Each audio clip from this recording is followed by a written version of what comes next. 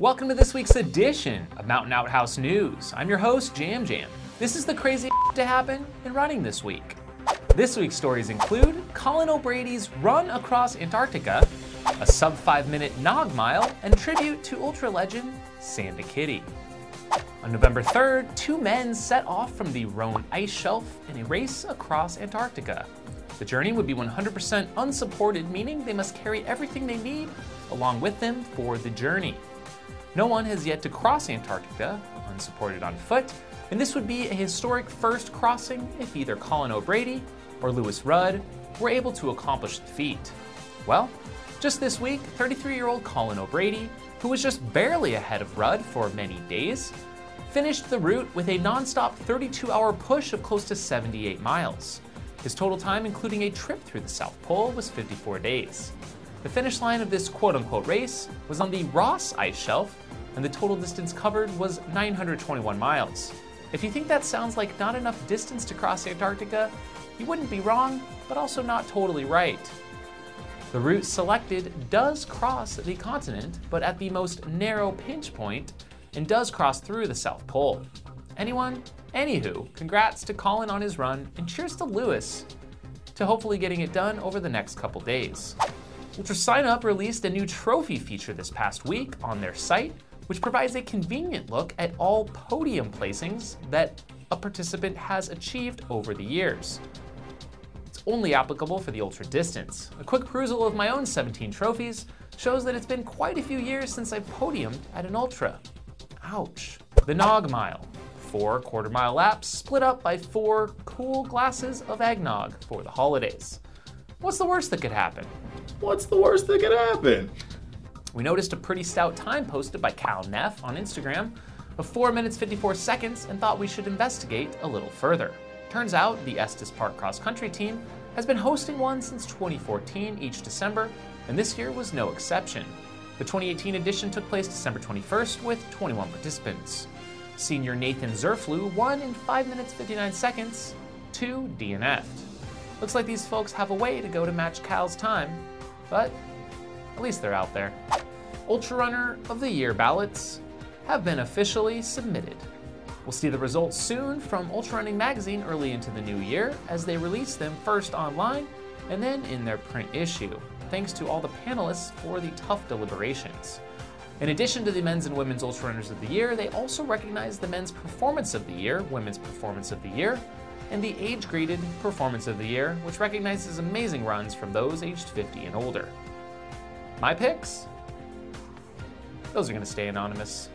With the year coming to a close, that means it's time for the annual Run Across the Years. With 24-hour, 48-hour, 72-hour, and 6 days, it's the best way to cap off and start the year with a run. It looks like the 6-day will be a showdown on the men's side between Dave Johnston of Alaska, who's gone 551 miles here before, Bujargol Bayamba, an experienced multi-day runner from Mongolia, the jester Ed Eddinghausen, Anthony Tony Culpepper, and your ATY mileage leader, John Giesler. For the ladies, Martina Hausman returns, 2-time second place finisher Yolanda Holder, Katja Corbett running her first 6-day, last year's 6-day winner Annabelle Hepworth, Abby Hendricks, who will be towing the line of her first 6-day, former ATY 6-day winner Liz Bauer, 72-hour ATY winner Amy Mower, prolific 200-mile athlete Van Fan, and finally the one and only Ann Trayson, who's also doing her first 6-day. Tune into some of our live streams over the course of the week over on the Aravaipa YouTube channel. The annual rankings for the Ultra Trail World Tour are out based upon the weighted points rankings of UTWT events for 2018. On the ladies' side, Miao Yao of China leads with all women 1,865 points. In second is Francesca Canepa with 1,850 points. And tied in third are Americans Kelly Wolf and Courtney DeWalter with 1,700. For the men, Pau Capel also wins with 1,865 points. Jordi Gamito is second with 1,571, and Min Key third with 1,565.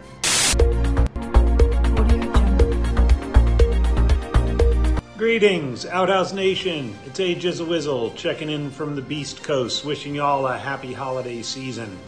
Holiday season means only one thing for me, and that's digging through the Ultra Runner of the Year results and trying to figure out how I'm going to fill out my ballot. Gosh, it's hard this year. We've got Jim Walmsley with 2 incredible performances at Sonoma and Western States. And then we've got Jeff Browning, who killed it at a bunch of hundreds. On the women's side, we've got Courtney DeWalter, but she's challenged by Darcy Pique, who had an amazing summer of 100-milers, plus Camille Herron. I don't know what I'm going to do. And then there's the age group awards. So if you're looking for me, I'll just be crawling around in the hole trying to figure out how I'm going to vote on this thing. In the meantime, hope you're getting after the training, getting ready for the new year, and look forward to many happy returns in 2019. From the Beast Coast, Age as a Whizzle. The American Ultra Running Association announced a new inductee into the Ultra Running Hall of Fame. Lorna Ritchie ran her first marathon in 1978 in Boston in 3 hours 16 minutes. She stepped up quickly to the ultra distance, competing in the 1983 New York 6-day race in just her second year of running ultras, throwing down a staggering 401 miles, the first woman to do so. She next set a new American record at 24 hours at 130 miles the next year. She later bettered her 6-day to 457 miles and was the first woman to complete the Trans-USA race. We cap off this final show of 2018 with a tribute to the first woman ever inducted to the American Ultra Running Hall of Fame, which was created in December of 2004. Yes, she was the inaugural inductee alongside Ted Corbett. So who is Sandy Kitty? Well, she began her ultra journey at 1976 at age 42. She came out of the gate swinging with a 3:36 50K. Her first 50 mile took her just 6 hours 24 minutes to finish back in 1981, and she broke 8 hours in the 100K just a year later in 1982. She ran a 100-mile world best of 15:40 back in 1983, and later lowered her personal best to 15:12. She passed away this week, at the age of 81.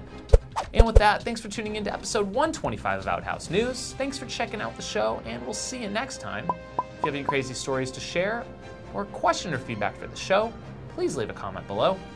If you'd like to support the show directly financially, consider becoming a Patreon supporter of this channel, purchasing this pair of Jam Jam's custom leopard print sunglasses. Maybe cheetah print. Links are below. Have a shitty week.